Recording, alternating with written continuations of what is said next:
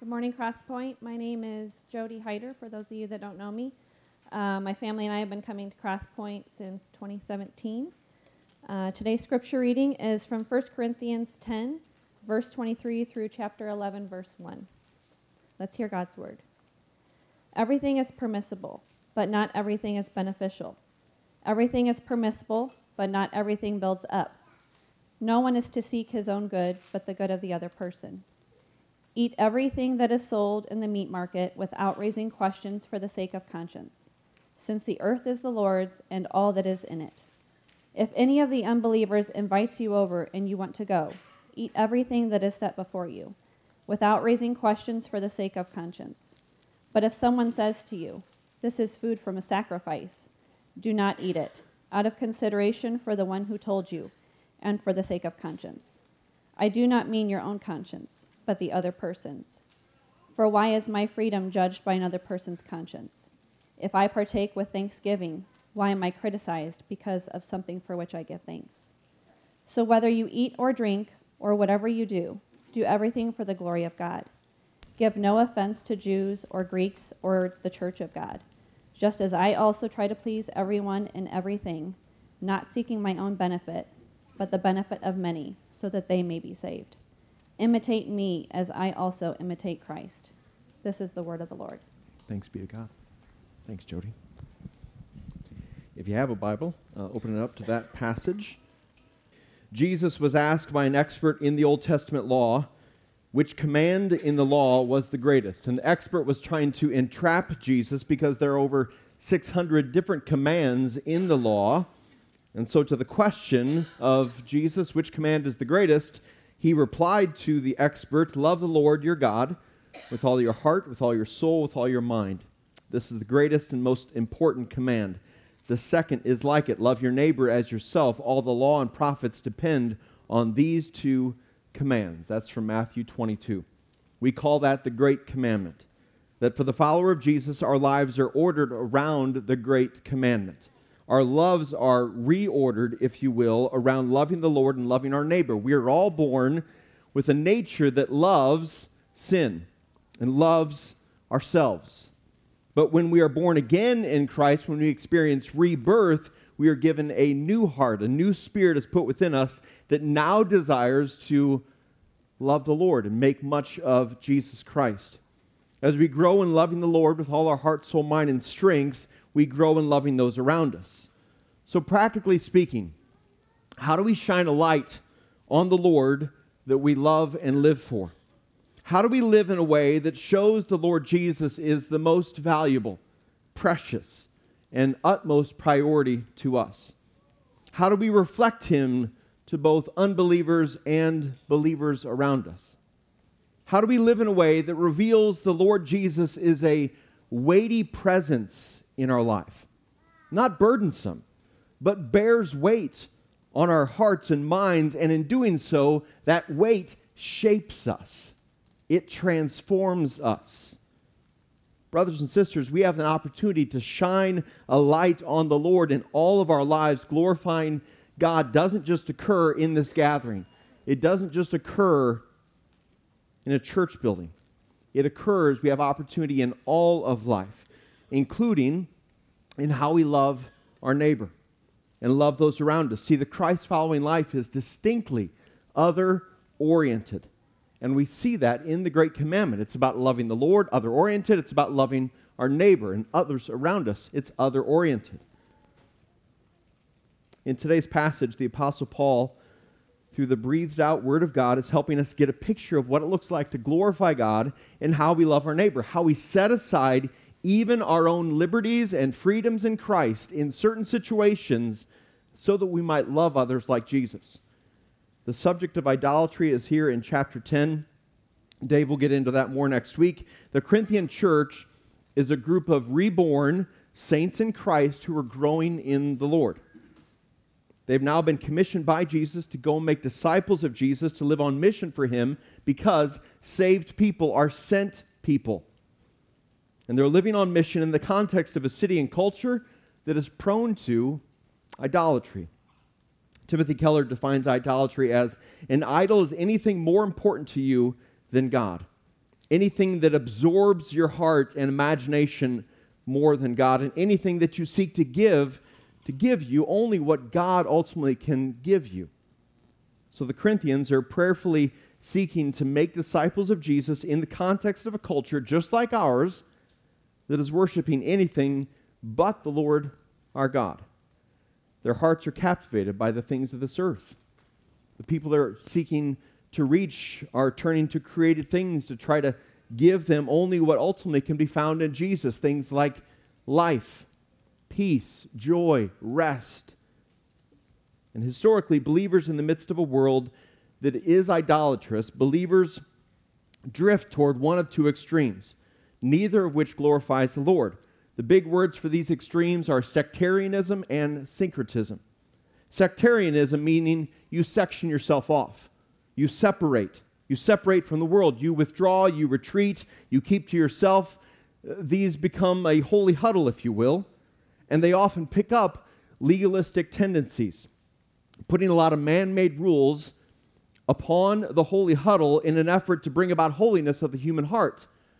External means trying to bring about internal change, which the entire Old Testament says that's impossible. We need the gospel. We need Jesus Christ. We need grace. We need heart transformation. The other extreme is syncretism, meaning these believers see a world worshiping idols and they start becoming like the world. Instead of standing out from the patterns of idolatry, they start following and adopting those patterns. And this group then becomes licentious in their way of life, meaning they see the grace of God as license to continue in sin rather than the very motivation to turn away from it, because that's not how we've been called to live as new creations in Christ. Brothers and sisters, as we live on mission with our Lord Jesus, who is with us in mission, empowering us for mission, we must not separate from the world, nor become like it. And this passage will be a timely reminder for us in that, because the Corinthian church had both types of people, just like we do, just like any local church does, people prone to either of those extremes. So may the Lord help us grow in glorifying God and how we love our neighbor and how we seek to prayerfully reach that neighbor with the gospel. Verses 23 and 24, everything is permissible, but not everything is beneficial. Everything is permissible, but not everything builds up.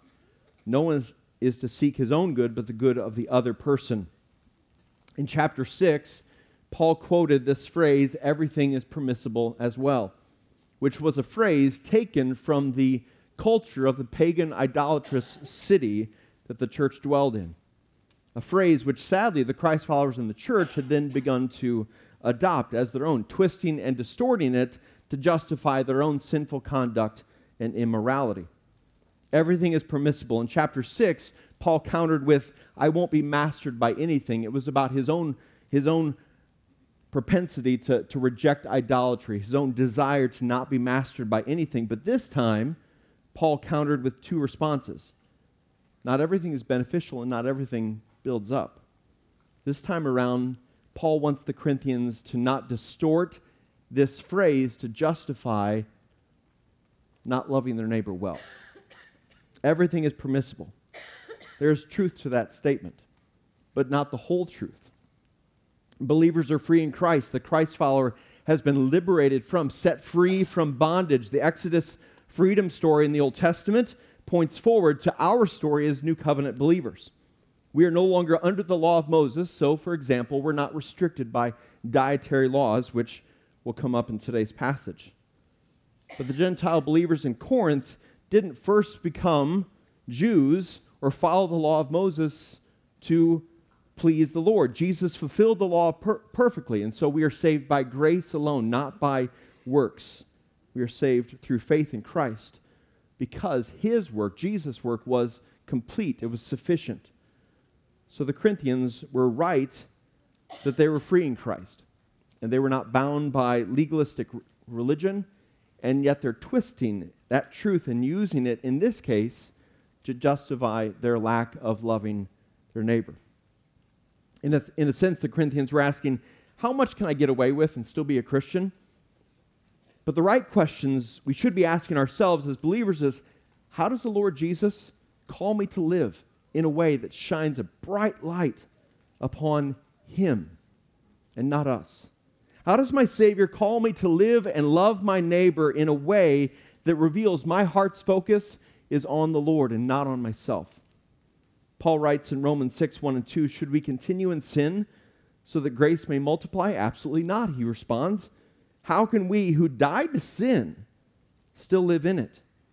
Romans 6:15, should we sin because we're not under the law but under grace? Absolutely not, Paul responds. The grace of God is not licensed to continue in sin. It's the very reason we can turn from sin and live in a new way. So Paul gives these two responses to the Corinthians to give them the whole truth, not just half the truth. Everything is permissible, but not everything builds up those around us. Not everything is beneficial for you nor your neighbor.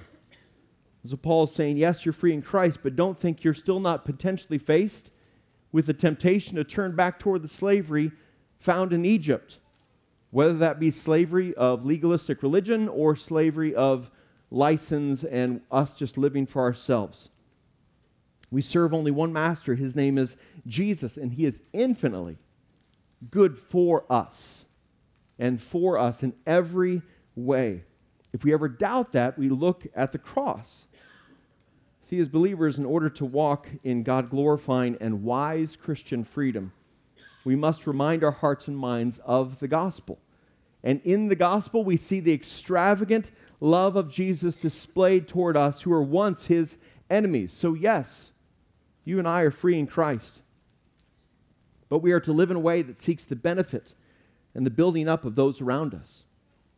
And then Paul lays out a couple examples for the Corinthians and how they can live free in Christ in the midst of an idolatrous culture, and at the same time seek the benefit and the good of others.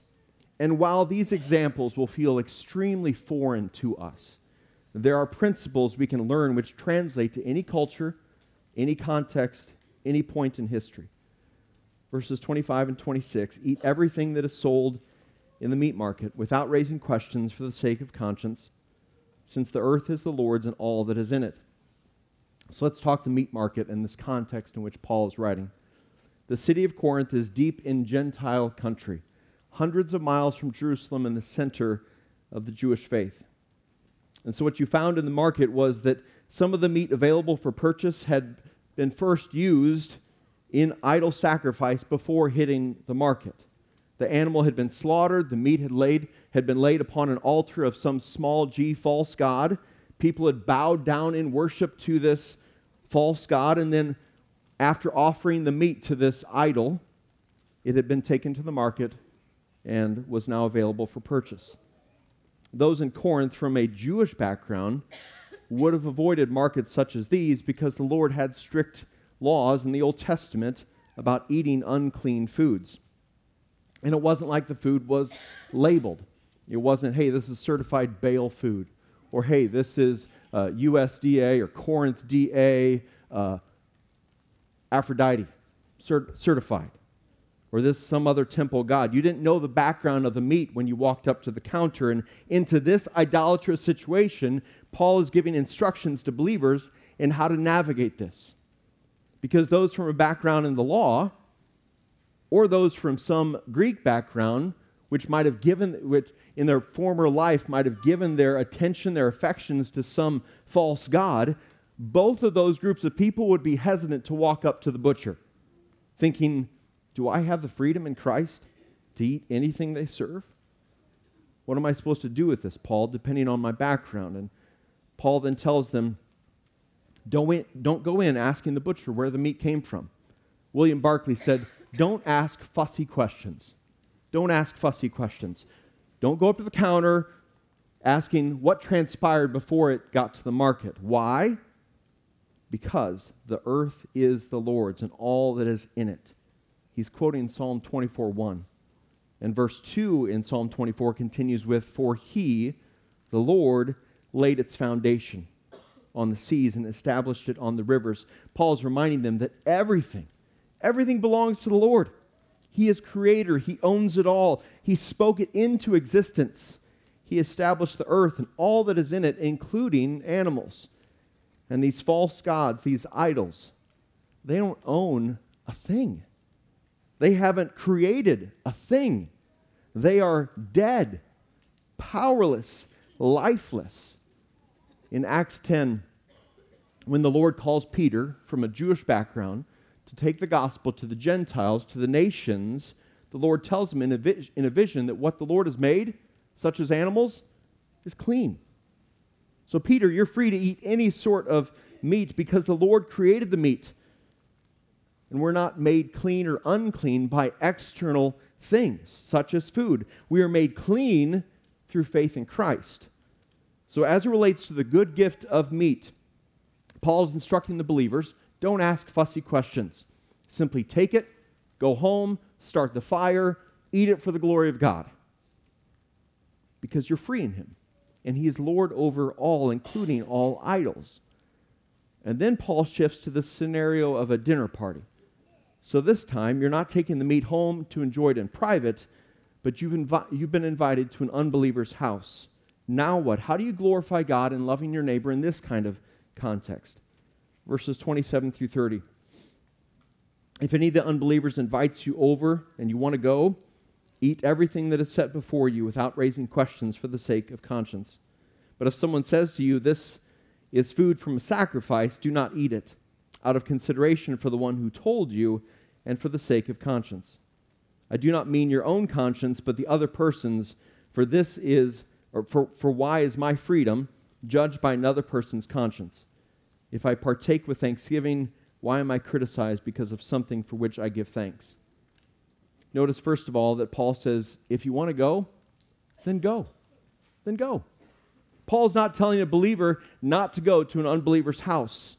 In the Corinthian church, you've got new believers who are on mission toward family and friends and coworkers, living on mission to make disciples of Jesus, and they still have people providentially placed into their life that they're on mission toward. And Paul's saying, don't retreat from that, but engage in that. If you want to go to their house, then go to their house.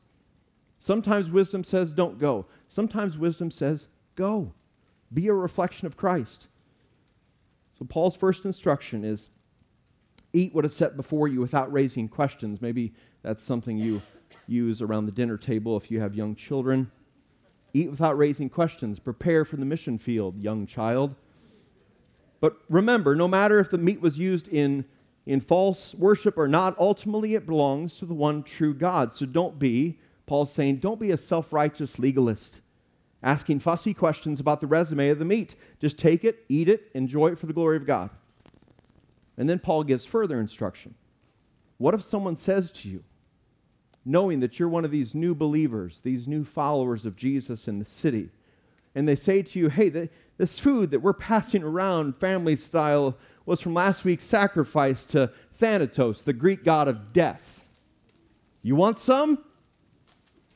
Paul says, do not eat it. Out of consideration. Why? Out of consideration for the person who told you, for that person's conscience. Not because you're not free to eat it, but because you're more concerned with loving that person than loving yourself or exercising your rights in that moment. We don't know who the someone is. I think that's for a purpose, because Paul's counsel would apply to whoever that someone is, whether they're a follower of Jesus yet or not. So it could be someone, an unbeliever who's testing you, seeing, what are you going to do in this situation? Are you going to avoid eating?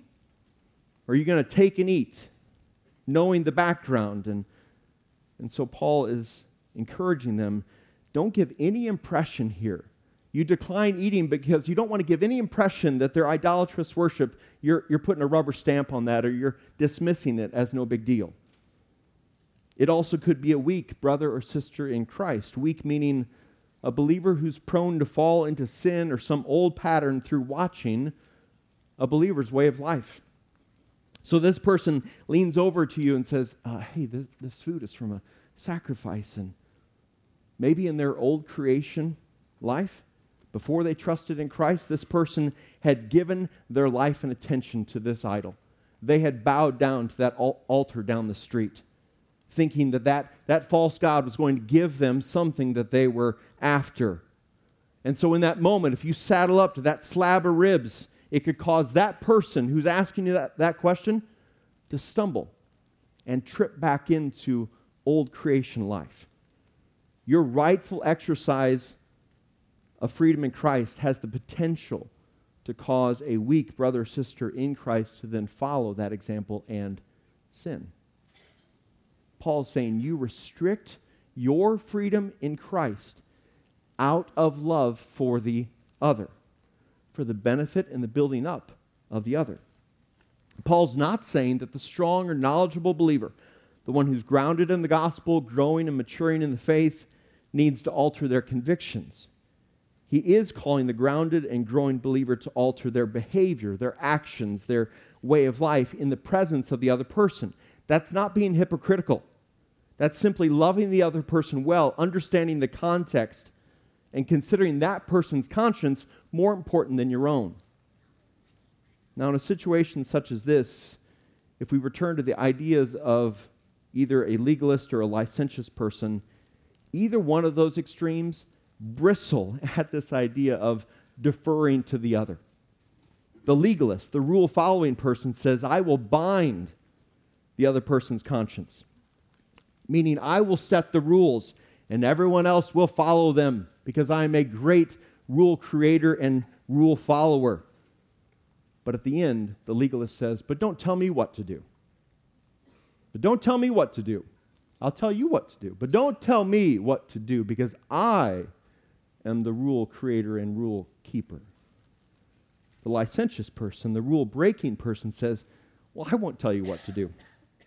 I'm not concerned about you at all. I'm only concerned about me. And much like the legalist, underlying is, but don't tell me what to do. But don't tell me what to do. Neither one of those extremes is seeking to love their neighbor like Jesus. Instead, they're seeking to love their neighbor in a way that they have prescribed and they have determined. But for those of us who are Christ followers, our desire is to love others in the way and pattern of Jesus, who was distinctly and other-oriented in his love. The setting is what changed the believer's actions in private versus in the presence of someone who's watching your way of life, wondering if your actions are what should describe a Christ follower's life. Now, this is not about hiding your sin or playing some man-pleasing game when you're in public or prescribing a life of hypocrisy. That's not the context of this passage at all.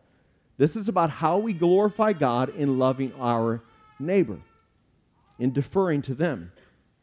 What the believer eats does not matter.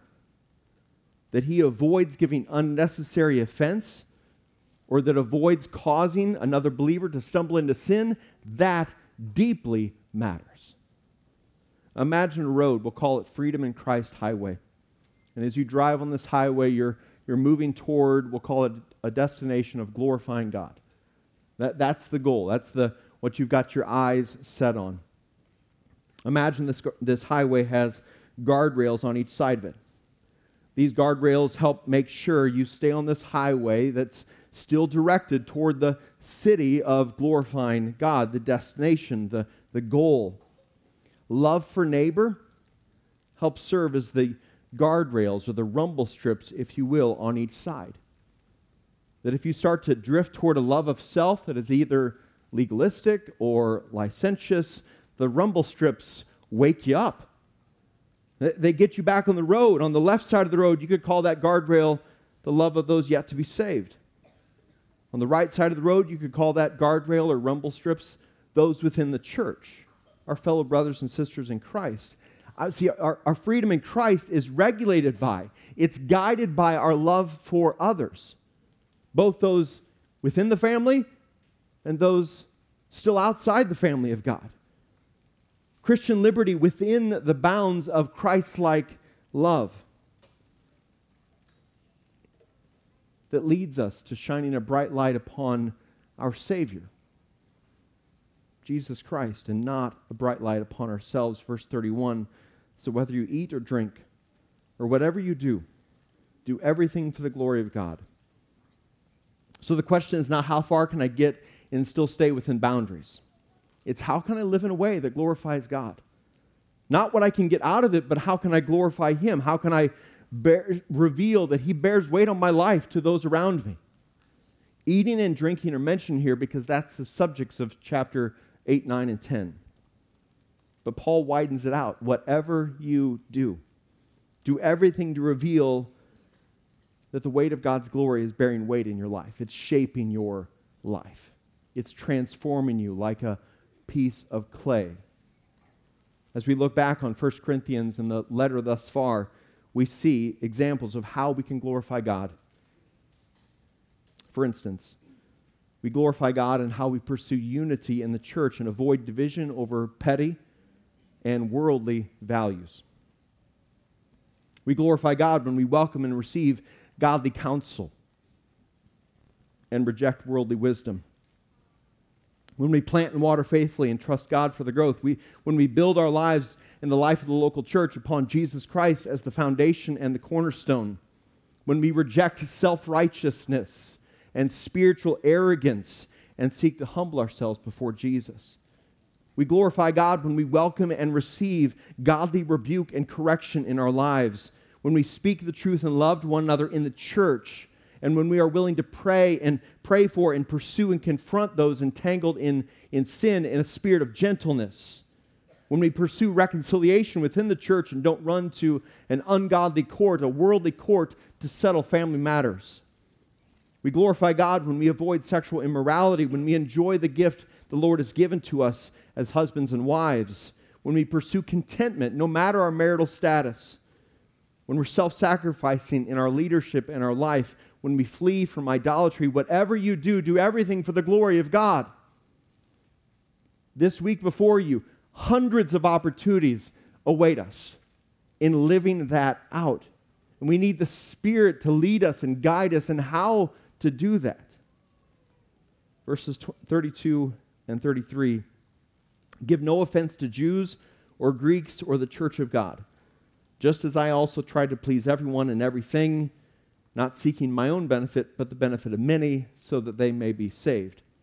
Paul includes three groups of people who we are seeking to give no unnecessary offense to: Jews, Greeks or Gentiles, and then those within the church already. Those not yet saved and prone to legalism and law-keeping, those not yet saved and prone to worldly idol worship, and those who are saved and yet possibly still weak in the faith.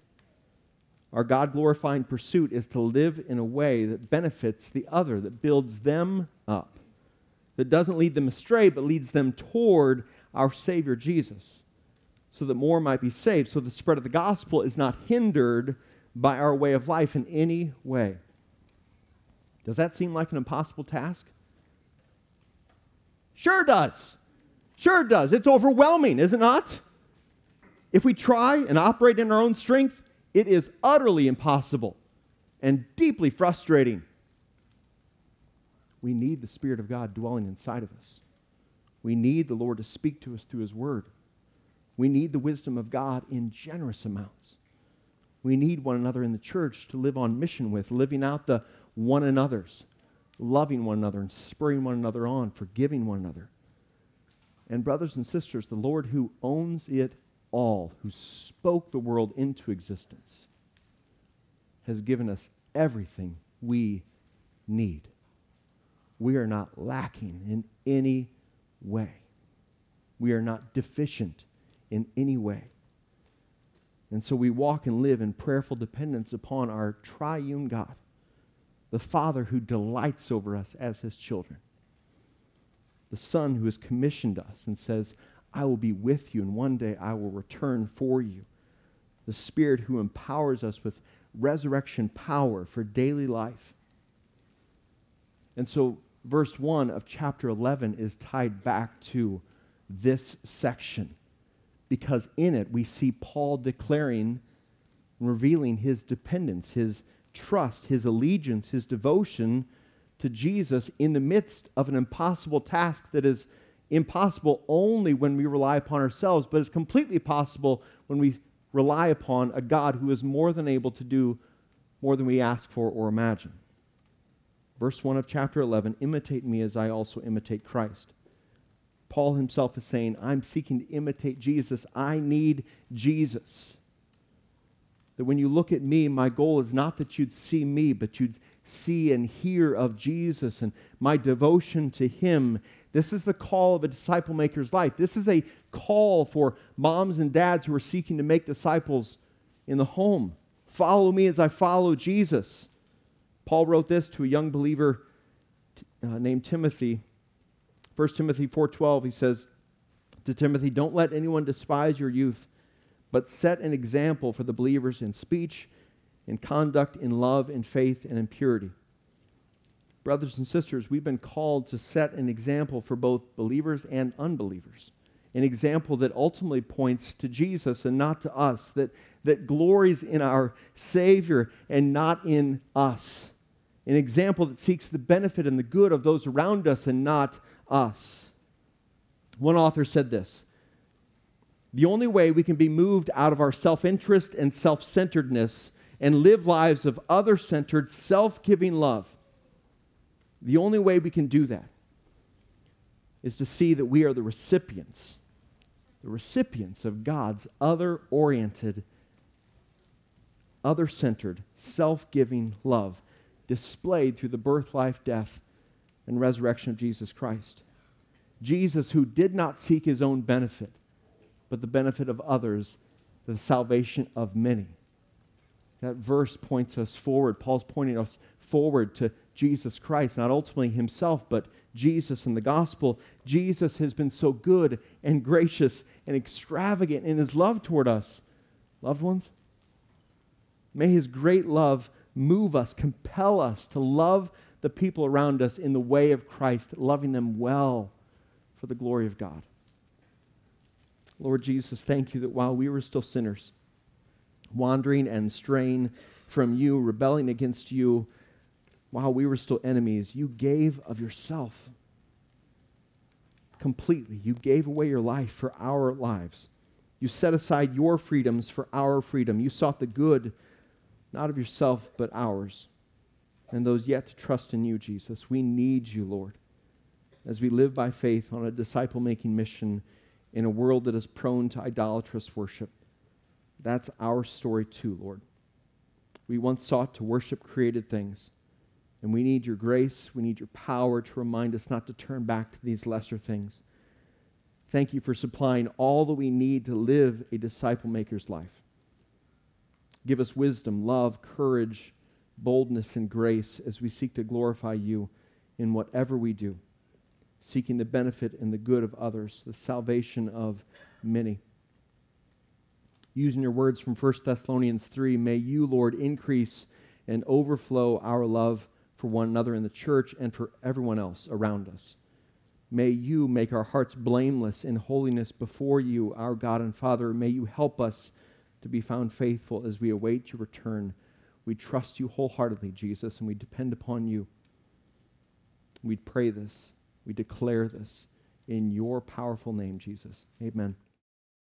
Paul writes this in Colossians 3, therefore, as God's chosen ones, holy and dearly loved, put on compassion, kindness, humility, gentleness, and patience, bearing with one another and forgiving one another, if anyone has a grievance against another. Just as the Lord has forgiven you, so you are also to forgive. Above all, put on love, which is the perfect bond of unity. And let the peace of Christ, in which you were also called in one body, rule your hearts, and be thankful. Let the word of Christ dwell richly among you in all wisdom, teaching and admonishing one another through psalms, hymns, and spiritual songs, singing to God with gratitude in your hearts, and whatever you do, in word or in deed, do everything in the name of the Lord Jesus, giving thanks to God the Father through him. Amen. May we live that out well for his glory this week.